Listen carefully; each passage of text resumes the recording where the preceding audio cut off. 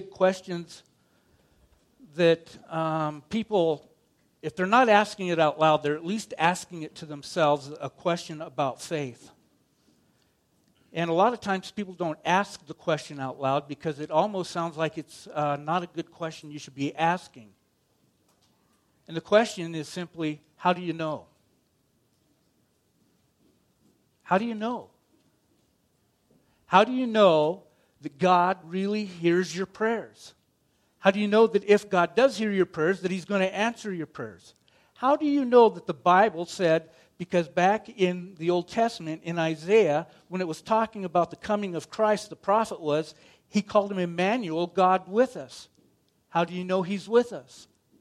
It says in the New Testament that not only would He be with us, but then He would be in us. So He's not only with us, but He's in us. How do you know? I mean, that's the question we ask. That's the question that kind of comes to our minds. And sometimes we think that we shouldn't ask that question out loud. We think that we shouldn't come to the place where we're really coming and grappling with the difficult things of our faith. Because you know what? We think that if we ask that question, we're going to offend God. Guess what? His shoulders are pretty broad, and He's not easily offended.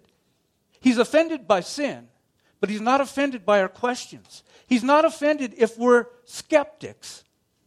And it's okay to be a skeptic. Do you know who a skeptic was in the New Testament? We all know him. Thomas. We call him Doubting Thomas, right? And what did God do when Thomas said, I'll never believe unless I can put my fingers in his side or in the nail wounds? Jesus showed up and said, here's the evidence, Thomas. Go ahead. See this wound right here? Stick your finger in there. And then He put it in. Here's my side. Here's all the wounds. Do you believe now? And Thomas said, Lord, I believe. Forgive me for my unbelief. You know what Thomas did after that? Because he kind of falls off the map as an apostle. He went to India and planted the first church in India. I have some friends up in Canada who came from the village where that first church was planted, and that church building that they met in still stands today. And it's amazing. Everybody in that village, they have what we would call Christian names, because I may have told you this before. The father from India, his name was John Thomas, and he got his wife passed away, so he remarried a woman whose husband had passed away. And she had a son named Thomas John. It was really confusing when you called their home. Is John there? Which one? John Thomas or Thomas John? I don't even know anymore. But that's what Thomas did. Doubting Thomas, he got the evidence that he was asking for. And so what happens is as a skeptic, we come and we want to present our questions that we're a little bit skeptical about to God, but somehow we've been taught maybe that it's wrong to question God. And guess what? God's going like, it's not wrong. Listen, any question that you have, He's already had to deal with. It doesn't put Him off. It doesn't scare Him. He's not offended by it. What He does is He welcomes your questions because He wants to give you the answer, because when you get the answer, then you'll grow in your faith. So it's okay to be a skeptic. The problem is there are people who are cynics. And the difference between a skeptic and a cynic is a skeptic says, I need some evidence. A cynic is, I have all the evidence I need, but I'm still not going to believe. And they turn and they walk away from God. So, when we think about this relationship we're in with God and the journey He's taking us on, one of the fundamental truths about the journey is that the purpose of the journey is to create in us an image in us that looks more like Jesus every day. That's the goal. That's what God really wants us to do, is to become more like Jesus. He wants us to be more like Jesus in our attitude. He wants us to be more like Jesus in our conduct and behavior. He wants us to be more like Jesus in the things that we say, the things that we think, and the way that we present ourselves to people. That's the whole purpose of the journey. If you want to put a theological term on it, you would call it sanctification. It's that process in which God keeps refining who we are in character and purpose. He keeps taking us from where we've been to where He wants us to go. And the great news is that on that little journey, on that path, that journey that God's taking us on, He never gets disappointed with the progress we're making. But He never gives up on the little progress that we have made. He's going to go like, you know what? You're doing great, but I think you can do a little bit better. So He's going to give you a little bit of a push, a little bit of a nudge. All of a sudden, you're dealing with something in your life. You're going like, where did that come from? Why is that thing creeping into my life already right now at this point? I think I was really doing well, and now I've got this issue in my life that God's calling me to deal with. What do I do with it? And God says, trust me as I lead you on this journey, on this path. And it's one of those ones that is really interesting as you walk through it, because there's a lot of things that Jesus does to us.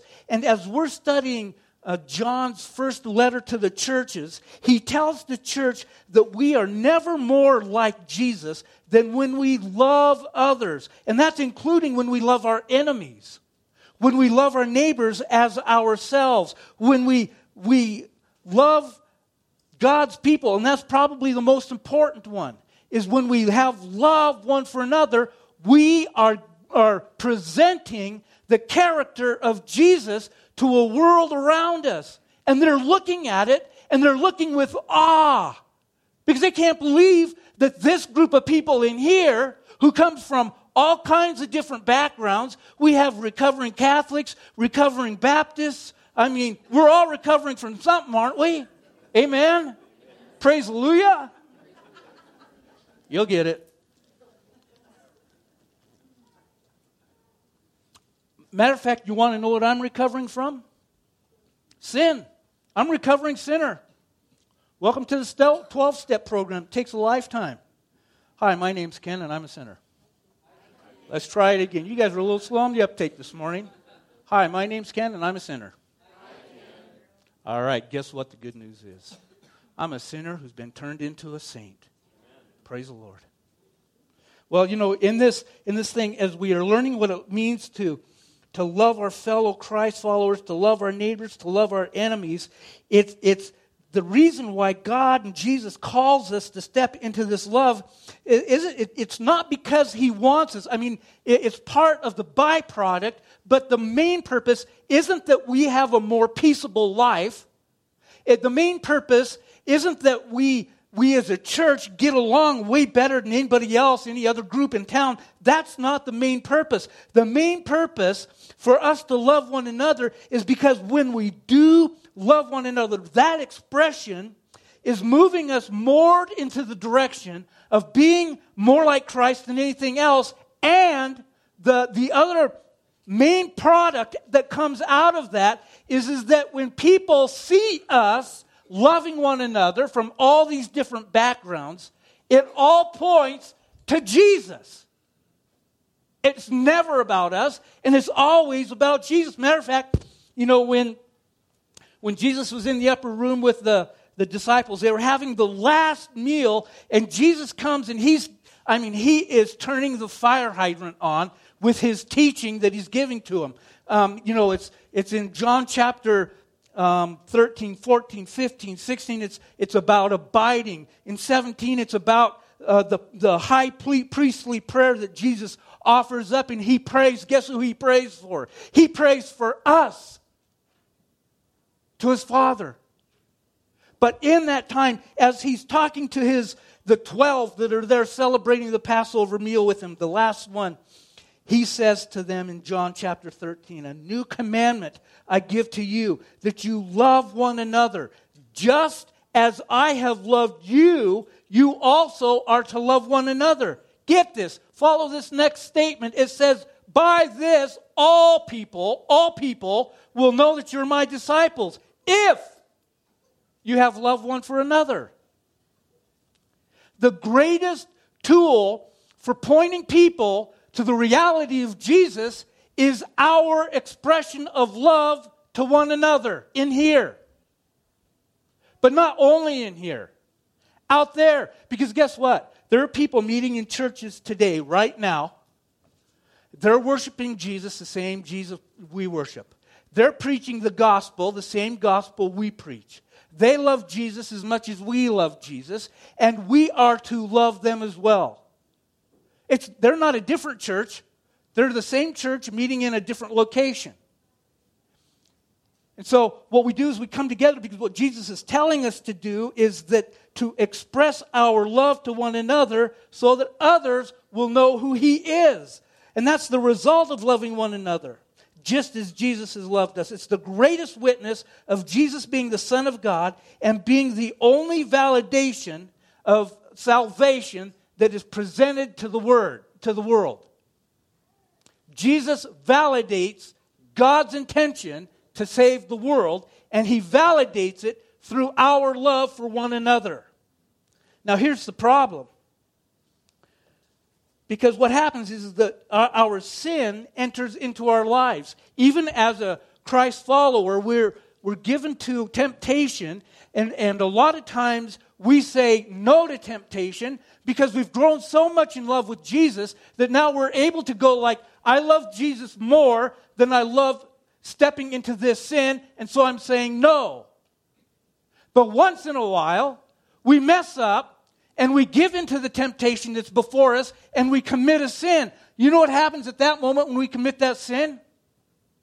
The love connection that we have with the Father is now tainted with sin. Therefore, as we're to love one another as Jesus has just loved us, it becomes almost impossible because we have the sin issue that we haven't dealt with. That's why 1 John 1:9 is so highly important. You've heard me say this so many times. That's why John said it. He put it at the beginning of his letter because he wants us to reference back to it. If we confess our sin, He's faithful and just to forgive us our sin and purify us from all unrighteousness. When we do that, it opens up the love channel between us and God again, which then makes it possible for us to step in and to love one another just as Jesus has loved us. Here's our problem. If we're left to our own desires, if we are left to our own choices, if we are left to our own inclinations, more times than not, what we're going to do, and you're not going to like the word I'm going to use, but it's the one that the Bible uses, so I'm going to stick with it. It's pretty good. More times than not, we will choose wickedness over righteousness. Wickedness, let me just describe what wickedness is. Wickedness is doing anything that sets itself up against the will of God.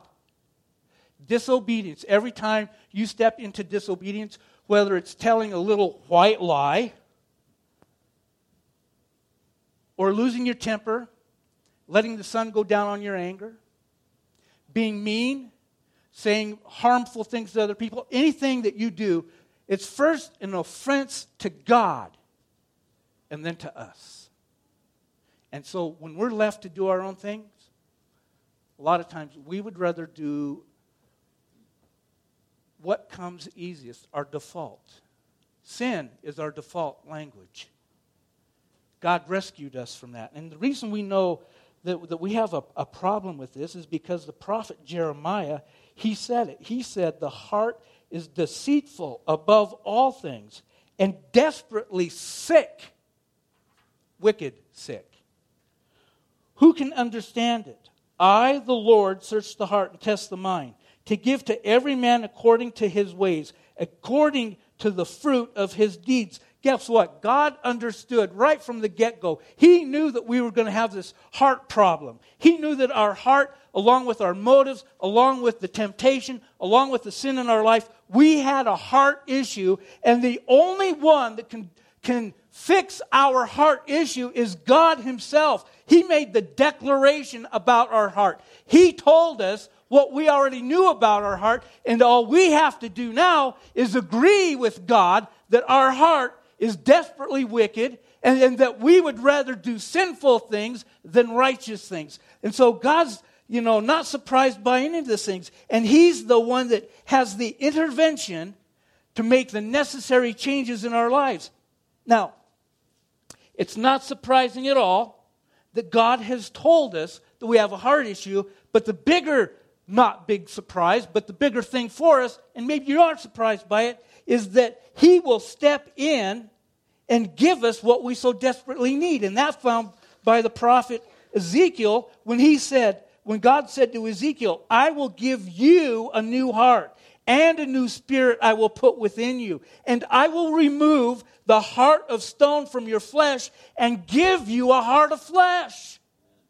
That was a prophetic word about what was going to happen in the future because of what Christ was going to do on the cross. As long as Jesus stayed in heaven, as long as Jesus was walking on this planet, until that very moment when He went to the cross, He died, He was buried, and on the third day, He was raised to new life. At that moment when He was raised to new life, we got a heart of flesh instead of a heart of stone.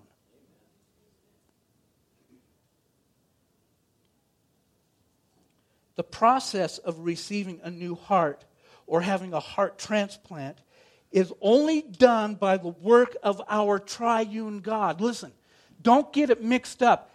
The Father, the Son, and the Holy Spirit, they are involved in every aspect of your life. The Father is the one that makes the initiative. He sets forward and He says, listen, son, I want you to come into relationship with me. And He keeps giving that call. It's the Father's call into your life. The Father's call. Believe in my Son. Believe in my Son. Come to my Son. Jesus is the way, the truth, and the life. And all of a sudden, one day we respond to that and we come to Jesus. And Jesus says, like He said to so many, your sins are forgiven. And then after our sins are forgiven, the Holy Spirit comes into our lives. And what He does is He transplants into our heart a heart of flesh instead of a heart of stone. And it's only by that we know that. Now let's go to 1 John chapter 4. And it says in verse 13, by this we know that we abide in Him and He in us, because He has given us His Spirit. Remember when I started off this talk, I said, how do you know? How do you know? How do you know? This is how we know. This is how we know that we abide in Him and He abides in us, because He gave us His Spirit. Okay, so the bottom line is this, is that our abiding in God is predicated on the fact that we have received the Holy Spirit into our lives. And in order for us to go on, we need to know who has the Spirit, when did they receive the Spirit, and what does it look like to receive the Holy Spirit. Jesus told His disciples, after He was crucified and raised from the dead, that He had to go back to His Father in heaven, because until He went to the Father in heaven, the promised Holy Spirit wouldn't come. And so He had to go so that the Spirit could come. Because when the Spirit came, He was going to step into our lives and give us everything we need. He would teach us and He would help us. He would comfort us in our time of sorrow. He would admonish us with the Word of God. He would convict us and convict the world of sin. That's what the Holy Spirit does. And He empowers us to live and love as God has called us to live and love. But how do we know that? Well, in Ephesians, when Paul wrote his letter to the Ephesians, he said this right at the very beginning of that letter. He said, in Him you also, when you heard the word of truth, the gospel of your salvation, and believed in Him, were sealed with the promised Holy Spirit, who is the guarantee of our inheritance until we acquire possession of it to the praise of His glory. So let me help you. Let me just put it really plainly in layman's terms. For those of you who have stepped into faith with Jesus Christ, where you came and you said, I can't do it. You're the only one that can do it for me. Transplant my heart. Take my heart of stone. Give me a heart of flesh. Forgive my sins. I want to walk in newness with you. As soon as that thought passed through your mind that I need Jesus more than I need anything else, bam! Just like that, the Holy Spirit entered into your life, and you were indwelt with the Holy Spirit to live a life that God's called you to live. It isn't something that's like only for elite people, because it seals our life with the whole promised Holy Spirit. We have this guarantee of our inheritance. You know what the inheritance is? Eternity with Jesus. it outweighs your 401k in a heartbeat. I'm telling you right now. Even with the stock market doing as well as it does, guess what? They're using whatever you're getting out of the stock market to pave the streets up in heaven. Wow. Yeah. So, we have this thing going on because Paul says the moment that we heard the true gospel about Jesus, we stepped into the faith. At that moment, the promised Holy Spirit came into our lives. And that's the assurance that we have. That's what it means when it says, because He gave us His Spirit, we know we abide in Him. And He abides in us. You know, Paul wrote a lot of different letters to a lot of different churches that he had been a missionary to. And so he wrote one to the church in Rome. And he said something like this to the Christ followers there. He said not something like this, exactly this. You, however, are not in the flesh, but in the Spirit. If in fact the Spirit of God dwells in you. Get this, are you looking at it? Anyone who does not have the Spirit of Christ does not belong to Him.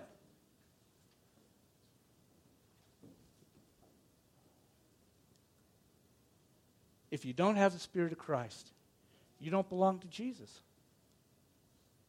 He doesn't abide in you. You don't abide in Him. Is that a big deal? Well, it may not seem like a real big deal right now, but it's going to be a big deal one day. One day it's going to be a big deal, and we'll get to that in just a few minutes. So what does it look like, and how do we know that we have the Spirit of God dwelling in us? You know, the Spirit of God works in conjunction with us. It's not like all of a sudden the Spirit of God came upon us and we were, we peeled ourselves out of a cocoon and became, went from being a little worm into becoming a butterfly. That's not what it is. Remember at the beginning when I talked and I said the word we put to this, the theological word we put to this is called sanctification? That's the process. And how do we know, though, that the Holy Spirit is abiding in my life? How do I know that? What can I just take to the bank on that? Well, thankfully, God, through His Holy Spirit, prompted the authors of the New Testament to give us the evidence. Remember, the skeptic. How do I know? I need some evidence to know that I've really got the Spirit of God living in my life. I'm a little bit skeptical. Well, that's okay. That's fine. Let me give you the evidence, God said. I'll show you the evidence. And so here's what the evidence looks like. And the evidence is actually found in Galatians 5. It says, but the fruit of the Spirit is love, joy, peace, patience, kindness, goodness, faithfulness, gentleness, and self-control. Against such things there is no law. The evidence of being filled with the Spirit is the fruit of the Spirit. I know, you guys, your minds are just blown away right now, right? You're like, wow.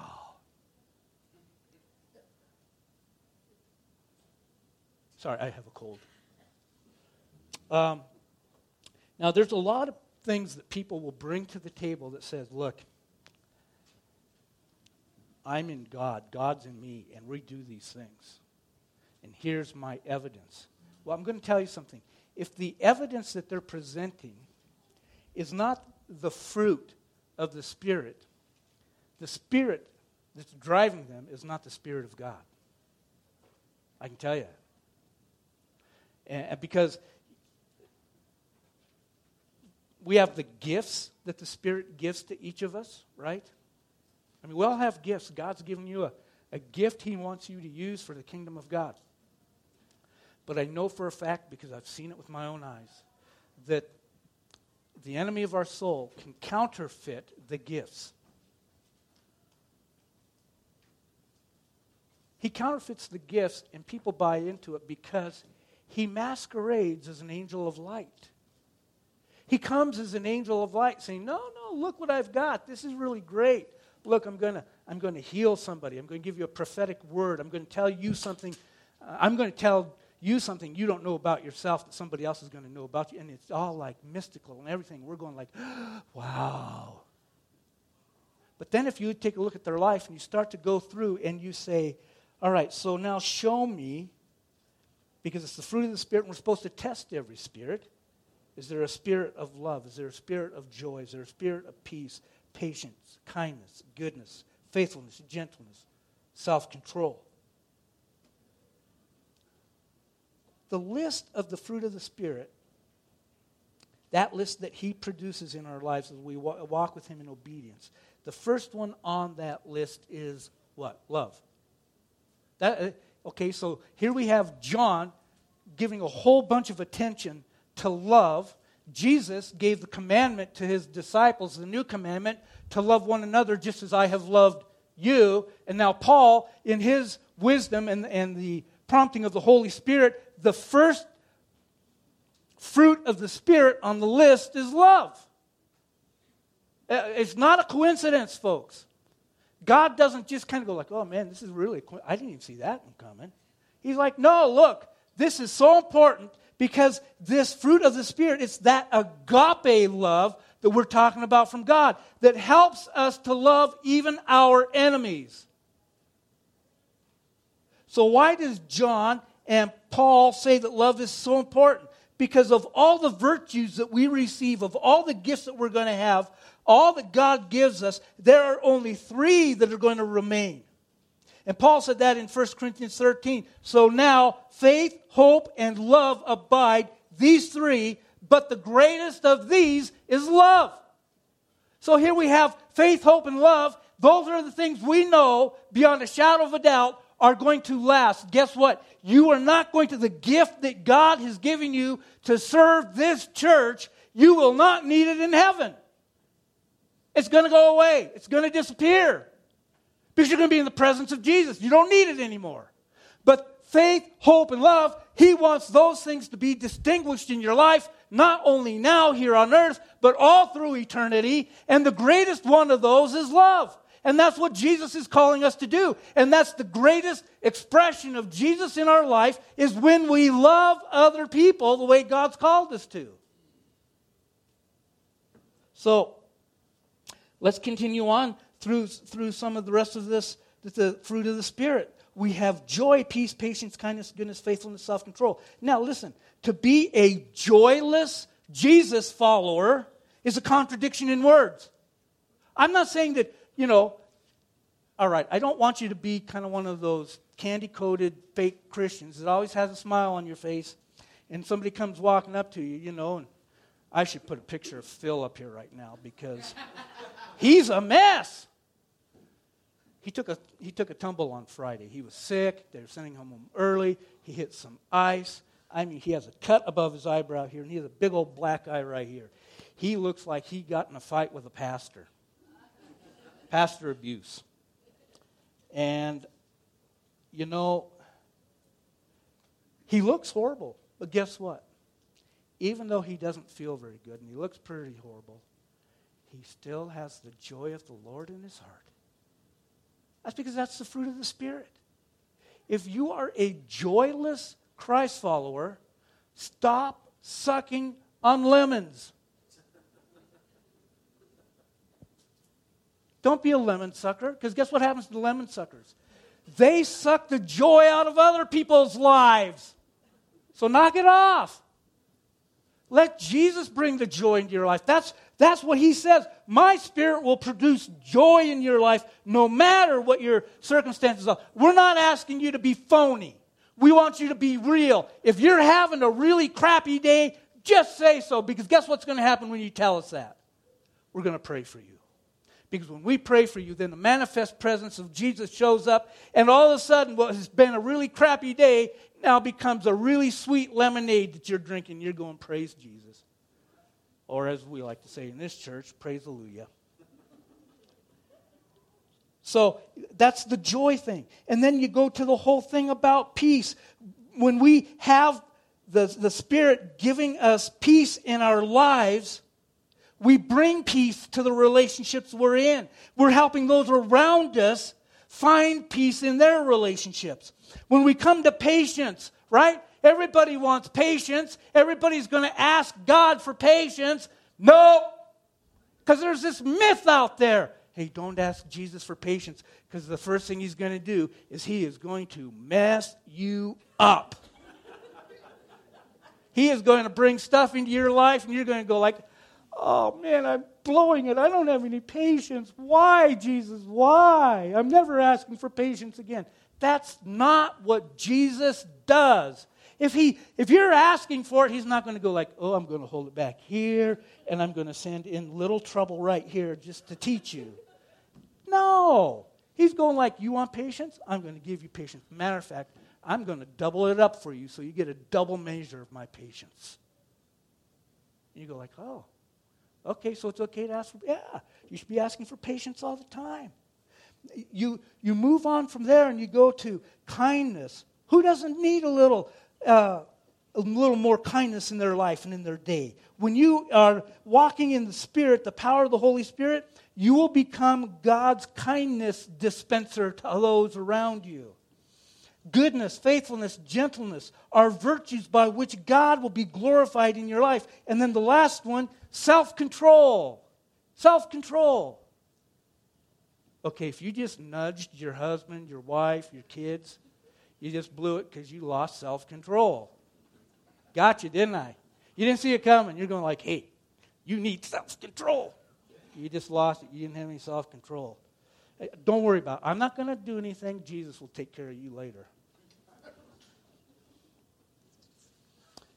Not a prophetic word, just maybe a thought. So here's the deal with the fruit of the Spirit. It's the Spirit that produces them in your life, but it is also not something that automatically happens. You have to be participating with the Spirit in order to have the fruit of the Spirit. It's a participation thing. God has never called you just to sit there like a slug and trying to absorb it all. He wants you to be walking with Him so that you're walking in obedience. You walk in the Spirit. And as you walk in the Spirit, He produces fruit in your life as you're obedient to the things He's calling you to be obedient to. All of this comes together because He wants us to know what it's like to have the empowerment of the Spirit in our life so we know what it's like to abide in Christ and to have Christ abiding in us. We're never going to be free from difficulties. I want you to get this point. Just because you're walking with the Spirit, because you have the fruit of the Spirit in your life, doesn't mean you are going to be difficult-free life. It doesn't mean that you're not going to run into troubles. It doesn't mean that you're not going to have sorrow or suffering, because the Bible tells us that you're going to have that stuff. What it does tell you is that you've got someone who's going to help you get through it differently than you would have before. And that's the power of the Holy Spirit in your life. Romans 5 says, not only that, but we rejoice in our sufferings, knowing that the suffering produces endurance, and endurance produces character, and character produces hope. And hope does not put us to shame, because God's love has been poured into our hearts through the Holy Spirit, who has been given to us. Your suffering, if you're suffering right now on any level, physical, mental, emotional, it is going to produce endurance and character and hope. And in that, because God loves us, He doesn't disappoint us. His love has been poured into our hearts. And we've seen that when we have come to faith in Christ and received the Holy Spirit. The Spirit will produce fruit in our lives. And the evidence that we are truly following Christ is that there is no more that we need to know except this, found in Romans 8. The Spirit Himself bears witness with our spirit that we are children of God. Wow. The Spirit tells you, you're all right, you're a child of God. Don't fear, you're a child of God. Don't go crazy, you're a child of God. Trust me, you're a child of God. That keeps coming back to us time and time and time again. Now listen, I don't know if you've had the same experience as I have, but I'm pretty sure that there are a bunch of you in here that have had the experience that we've had before. And that experience is simply this, that when you're at an event, or maybe you're stuck in the airport for 15 hours and you're just kind of hanging around, but you bump into somebody you have never met before in your life, and you enter into this conversation, and all of a sudden, as you're talking with that person, you are on the same wavelength. You're talking about the same kind of things. Spiritual discussion comes up. Jesus comes up. And all of a sudden, the light bulb comes on between the both of you, and you both realize that you are Christ followers. And you're like, and you knew it. You knew there was something because the Spirit of God that's in you and the Spirit of God that's in them connects you together with your spirits, and your spirits become alive to each other, and you're going, we're having a fellowship with the Spirit right now. You ever experienced that? Ask God to give that little gift to you. It will blow your mind. Moving on. John 14 and 15.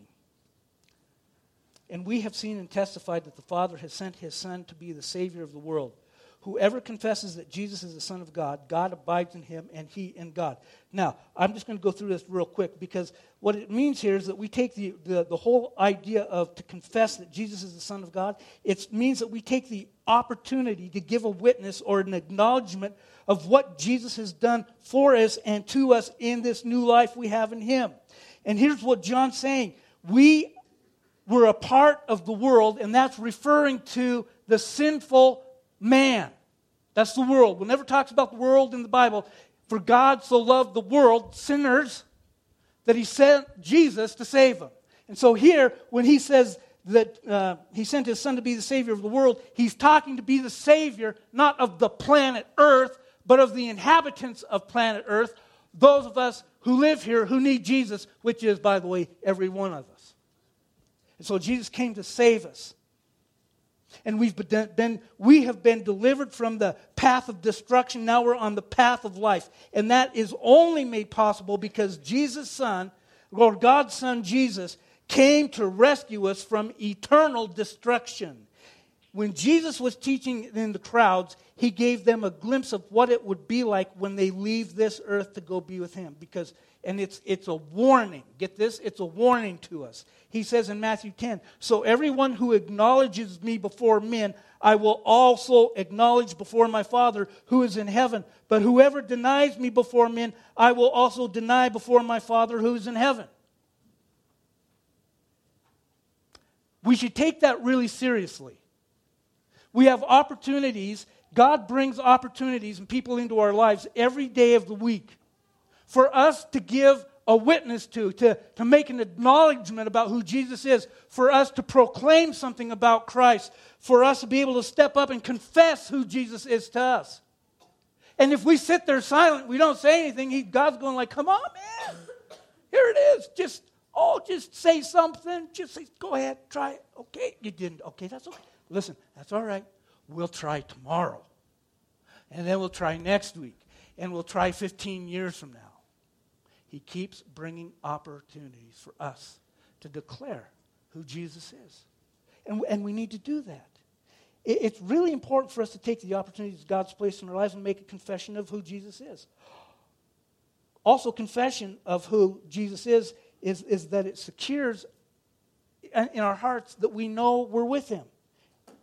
You know, one of the things I really love about Romans is sometimes I think the church has complicated how we become a Christ follower. Because we make this pathway that God has created.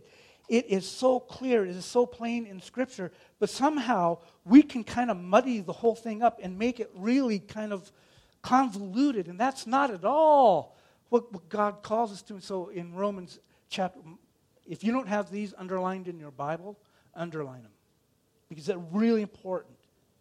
But what does it say?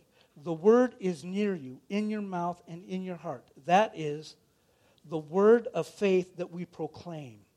Because if you confess with your mouth that Jesus is Lord and believe in your heart that God raised Him from the dead, you will be saved. For with the heart one believes and is justified, and with the mouth one confesses and is saved. It's not that difficult.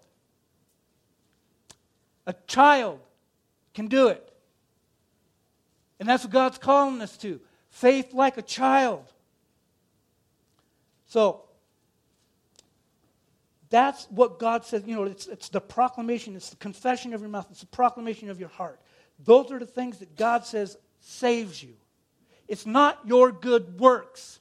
It's not how much you give to the church. It's not how much you come to church. It isn't how much of the Bible you've read or the Bible you know. It is your belief and your confession in Christ that saves you. End of story. God's grace. Verses 16 and 17. So we have come to know and to believe the love of God that God has for us. God is love, and whoever abides in love abides in God, and God abides in him. By this, love is perfected with us, so that we may have confidence for the day of judgment. Because he is, so also are we in the world. All right, that was a little bit, I messed that up, sorry. Read it for yourself, you'll get it straight. All right, I'm not going to spend a lot of time on this, but I do want to bring up one thing. Because it's one of those things that we kind of pass over quickly, I think, when we read it, because we want to stick with the love theme and the abiding theme, which is really important. But that's for the here and now. But there's going to be a there and then later on for us, all of us, there and then. And so when it says that we have confidence for the day of judgment, what exactly does that mean? Because every person, Christ follower or not, will give an account for their life on the day of judgment. And just in case you didn't know, there are going to be two judgments going on when Christ comes back. One will take place at the judgment seat of Christ, and the other is called the Great White Throne Judgment. The Great White Throne Judgment is for all of those who have not put their faith in Christ. They will be judged on two things and two things only. Their deeds, which will be compared to Christ's deeds, which will be filthy rags thrown in the garbage. Their deeds are worthless. And the second thing is, do they have their name written in the Lamb's book of life? And it's going to be no and no. And then what is going to happen to those people at the Great White Throne Judgment is they are going to be handed their punishment for eternity, which is going to be separation from God Almighty. And it's a literal place called hell. Don't want to go there. You might have some friends that go like, hey, dude, save me a seat when you go to hell. I'll be there beside you. That ain't going to be the case. It's total separation from God and from God's presence. Total separation from any other person on the planet. You will be isolated all by yourself in your misery for eternity. Not you. I mean, those other guys. Not you guys. You guys are all going to get it, because the other judgment that we're going to have is at the judgment seat of Christ, and that's for all believers. Now, understand this: that judgment is not going to determine your eternal destiny. That's already been determined, and that's why you're at the judgment seat of Christ, because you're already in. You're in, okay? Now, some of you are going to be in more than others of you. Some of you are going to be in going like, yeah, high five, Jesus. Yeah, here, the gold, the crowns, the jewels, I'm giving that all back to you. You gave that to me because of what I did on earth. Here it is back to you. I'm giving it back to you. And the others of you, all you've got is wood, hay, and stubble, and it's been burnt up into a little ash over here. And so you're barely getting in by the skin of your teeth, but you're in, okay? You're in. Barely. We know because what Jesus said in Matthew 12. He said, I tell you, on the day of judgment, people will give an account for every careless word they speak. For by your words you will be justified, and by your words you will be condemned.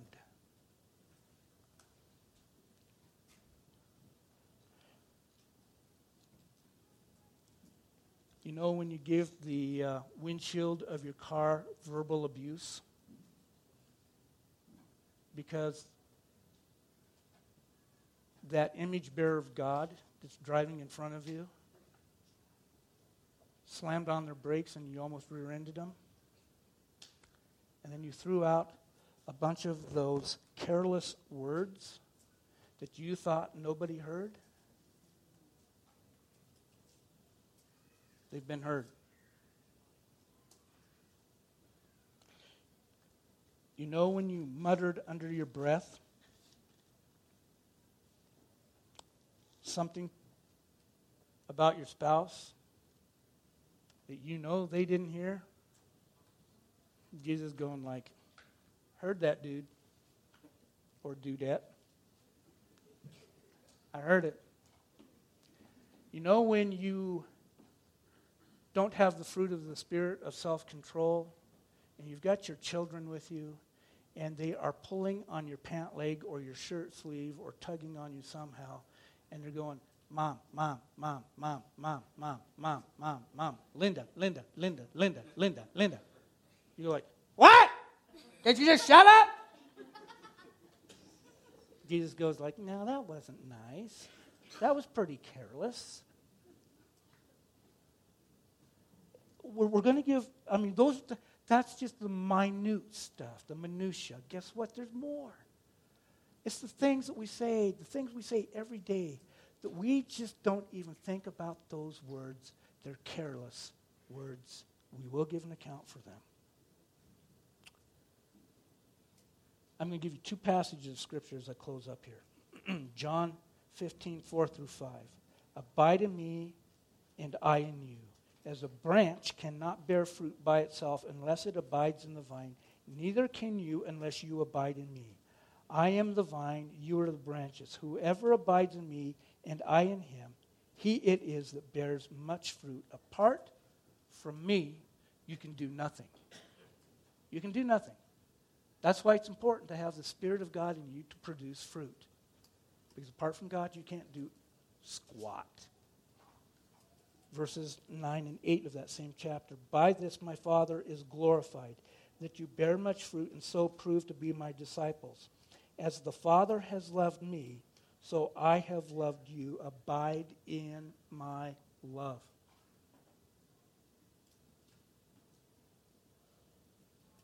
It's easy, folks. Love one another just as Jesus has loved you. And when you do that, your voice, your witness will be to the world, and they will want to know Jesus' love because they see it manifest in your life. So the word of God for us today is that we have been empowered to live a holy life by the indwelling of the Holy Spirit of God. If we take the opportunities God's given to us, we will know the will of God, and it will be His will that is being done in our lives, and we will be His ambassadors to the world. But it all starts with our willingness to love as God has loved us. Loving as God has loved us is the greatest expression of God to a world who so desperately needs Him. So how are you going to live, and how are you going to love? Jesus is calling. He's asking you that question. You want to know? How do you know? How do you know? How do you know? The Spirit of God is how you know. And that's how you live, and that's how you love. Amen? Our Father, thank you so much that you don't just give us a bunch of commands and a bunch of rules to obey. You actually set out in place for us how to do those things. You've given us step-by-step things. You tell us what to look for. You tell us what to strive for. You tell us the fruit that's going to be bearing in our life because the Spirit of God is at work in our lives. And I just simply pray for your people today, God, that you would move them from where they are to further down the path to look more like Jesus. So we just commit this process to you, and we want your help in it, God. We so desperately need your help. I pray today, God, there may be some who are sitting here who still have a heart of stone, and they need a heart of flesh. I pray that your Spirit will quicken in them to understand that if we confess with our mouth and we believe in our heart, it's by the confession of our mouth and the belief in our heart that Jesus was raised from the dead that we are saved, and that they would come today and know the saving work of Jesus in their life and be empowered and by the Holy Spirit and be sealed for the day of inheritance. Come and work in their hearts. Thank you for your encouragement today, Father. We pray in your great name. Amen.